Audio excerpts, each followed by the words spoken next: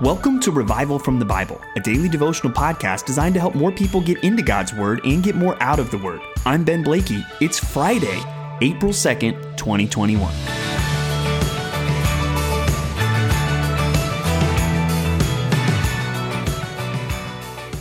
Well, today we arrive at the day that is known as Good Friday.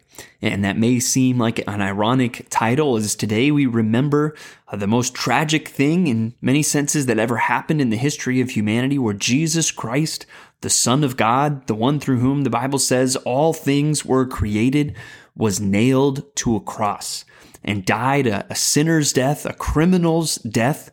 And as we know from Scripture, he did that for the sake of our sins. And that's why we call it Good Friday, that although it may seem like a tragedy from a human perspective, it was actually God's plan. And it was God's plan for a purpose to provide redemption for sinners like you and me. And God has given us a very powerful way to remember this day and really the crucifixion of Christ and his sacrifice on our behalf. And probably many of you listening to this podcast, if you're attending a service with your church tonight, you will probably be partaking of what we call the Lord's table together, where we remember the body and the blood of Jesus Christ being, the body being broken, the blood being spilled for us and for our sins. And we read about the institution of that practice as we go through Matthew 26:14 through 29 today. And we see this, we start with Judas agreeing to betray Jesus for 30 pieces of silver, and then he goes on to celebrate the Passover. And notice Jesus he is totally in control of all the circumstances. Even though Judas is out to betray him, Jesus is working to set up this Passover meal someplace where Judas doesn't know ahead of time where it's going to be. So Jesus shows really his knowledge, his planning, his mastery of the situation. He is absolutely in control of how his betrayal, how his crucifixion is going to happen. But then when they gather to celebrate this Passover meal together, in these last few verses 26 through 29, we see the institution of the Lord's Supper. It says, "Now as they were eating, Jesus took bread, and after blessing it, broke it and gave it to the disciples and said, 'Take, eat, this is my body.' And he took a cup, and when they had given thanks, he gave it to them, saying, 'Drink of it, all of you, for this is my blood of the covenant, which is poured out for many for the forgiveness of sins. I tell you, I will not drink again of this fruit of the vine until that day when I drink it new with you in my Father's kingdom.'"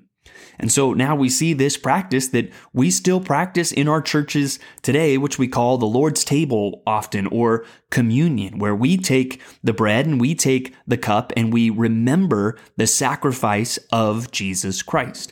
Now, what is going on when we do that? That has been a debate often throughout the history of the church. The teaching of the Roman Catholic Church was and still is that the bread and the cup, that it becomes, in a very literal way, the body and the blood of Jesus Christ.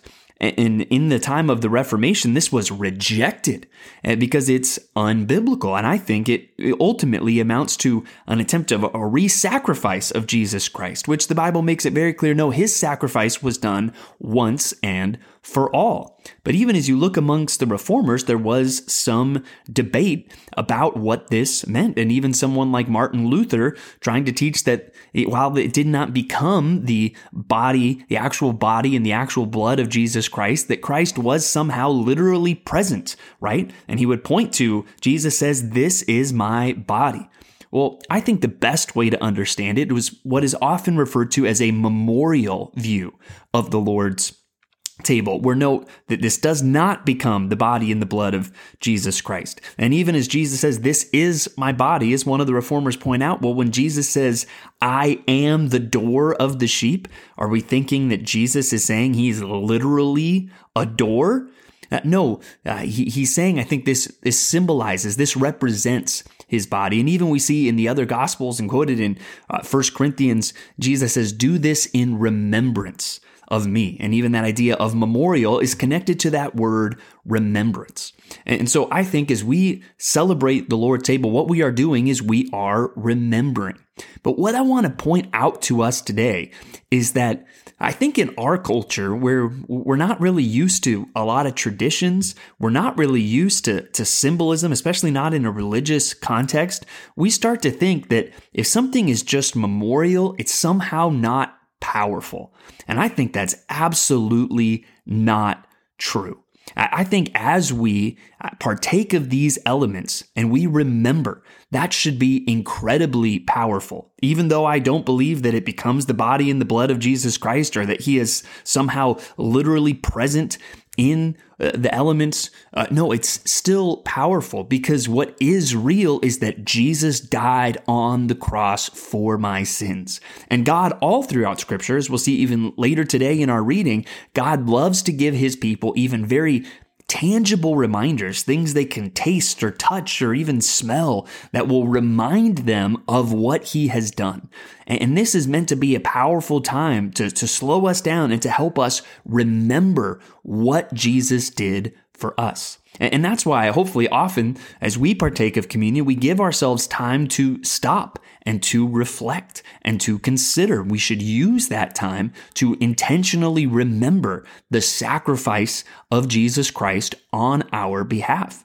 And this is why the Bible makes it very clear we should not take this lightly. We should examine ourselves. This is not something even that unbelievers should partake in, or if we're holding on to some kind of sin in our lives. The New Testament in 1 Corinthians speaks of taking the Lord's table in an unworthy manner, right? And even the consequences of that being severe, that even it says this is why some of you are asleep, which means this is why some of you are dead, because you are taking this in an unworthy manner. So even as we remember that it's still an incredibly powerful thing. And as you plan to celebrate this Good Friday, and many of you, as you take communion with your church family, I hope you look forward to that as a powerful time that should transform your life as you consider the gravity and the reality of what Jesus did for you. That his body was broken and that his blood was shed for the forgiveness of your sins. And may that help you take sin seriously. May that fill you with thanksgiving as you take seriously and incredibly graciously what Jesus did for you. I hope this is a powerful time to remember. I don't think in our culture, especially, people do so well with things that feel like rituals or traditions. There is a place for those things, and the Lord's table is one of them. But one thing that we do tend to do sometimes is to start to think that just in and of itself, just doing a ritual somehow is good for us. And we're going to see some pushback on that idea now as we go to Romans chapter 2. And here it'll talk a lot about circumcision, but I think I would encourage you even to think about the context of something like baptism or the Lord's table. And he really, again, remember in chapter 1, he's focusing on kind of the pagan culture. And then in chapter 2, he's starting to focus on people who are more religious. It seems clearly he's talking to even a Jewish community here as he is calling them out for really a false trust in circumcision, thinking that just because I am circumcised, therefore I am good. And verse 25 says, "For circumcision indeed is of value if you obey the law, but if you break the law, your circumcision becomes uncircumcision," right? And he goes on to say that this physical circumcision isn't what it's all about. It's about the circumcision of the heart. And he's really trying to make a point with them that, hey, you know the law, but just knowing the law doesn't score you any spiritual points when you break the law. And okay, you're circumcised, but this external ritual action doesn't by itself score you any spiritual points. And so as you think even about something like the Lord's table, don't just think that the act itself, just somehow going through the motions of the ritual, somehow scores you spiritual points. That's never been what rituals were about in the Bible, even in the Old Testament. The value is going to come not just from going through the motions of the action itself, it's going to come from actually remembering Jesus and what he did for you. And that's why it's important that we get the substance behind the ritual right. And that's why it can be hard for us to do these things right, because on the one hand, we're tempted just to throw it out and act like it's unimportant. On But then on the other hand, sometimes we think it's just about the actions of the ritual itself. And no, it's always supposed to be about the meaning behind it. And we see some of that here in Romans chapter 2. But also there's the good reminder for us that, hey, if you grew up in a religious background and you know the Bible and you go to church and there's a lot of good external things going on in your life, well, that doesn't necessarily change your heart. If you show up before Jesus on Judgment Day and say, well, hey, I know the books of the Bible by heart, and I went to church and I took the Lord's table. Well, if that was not met with true faith in Jesus as Lord and Savior, that's not real Christianity. Real Christianity has never been something that goes from the outside in and starts with rituals. No, it's always been something that goes from the inside out. It starts with a heart, and here it talks about the circumcision of the heart. And this is all really building towards chapter 3 in Romans, where he's going to put it all together. Hey, whether you're a pagan, worldly person, or whether you're an externally religious person, all have sinned. And we all need the salvation that can only come through faith in the work of Jesus Christ. And even as we think about rituals and traditions, now we go back to the Old Testament, to Deuteronomy 15 through 17. And here, especially in chapter 16, it's going to talk about Passover and the Feast of Weeks and the Feast of Booths. It's going to talk about these different holidays that they had.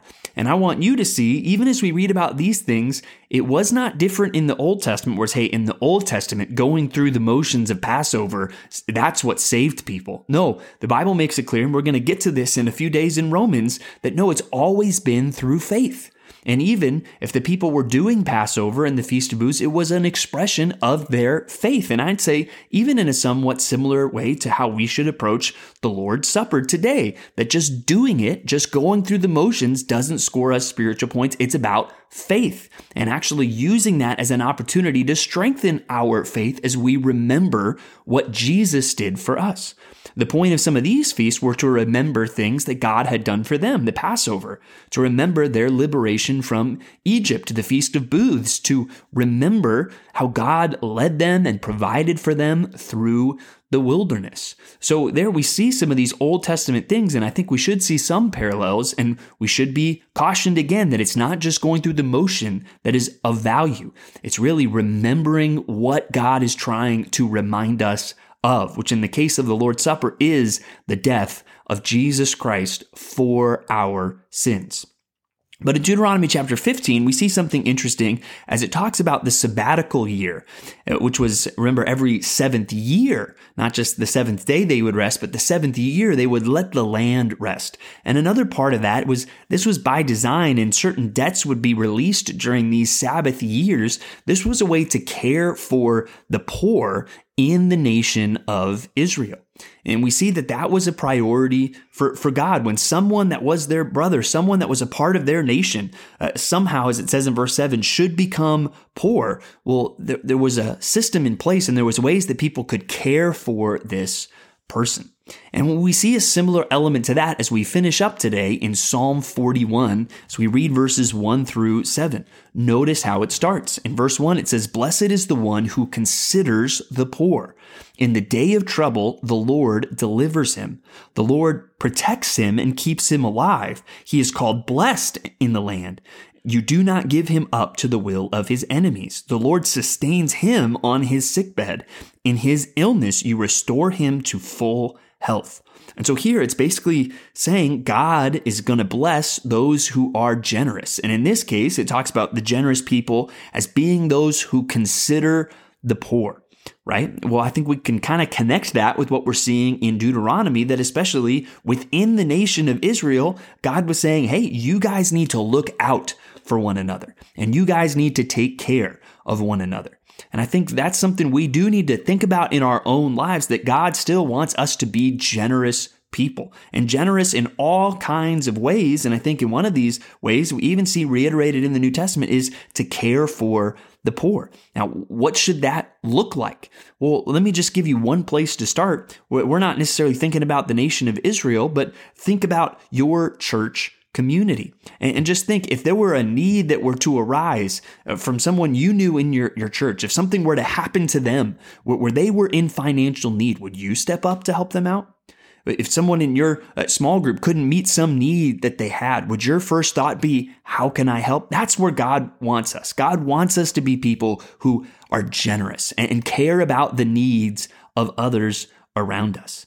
And that's something that we see here today. And ultimately, we got to remember that we cannot outgive the giver. We are to be generous with other people because God has been generous with us. And what better day for us to remember the generosity of God than Good Friday, as we remember Him giving His Son for us. And so I hope you have a great day remembering what Jesus has done for you. And if you're a part of Compass Bible Church, Treasure Valley, I would love to see you tonight at either 5:30 or 7 p.m. at Pathways Middle School as we spend some time remembering Jesus Christ together and taking communion as we remember what Jesus has done for us.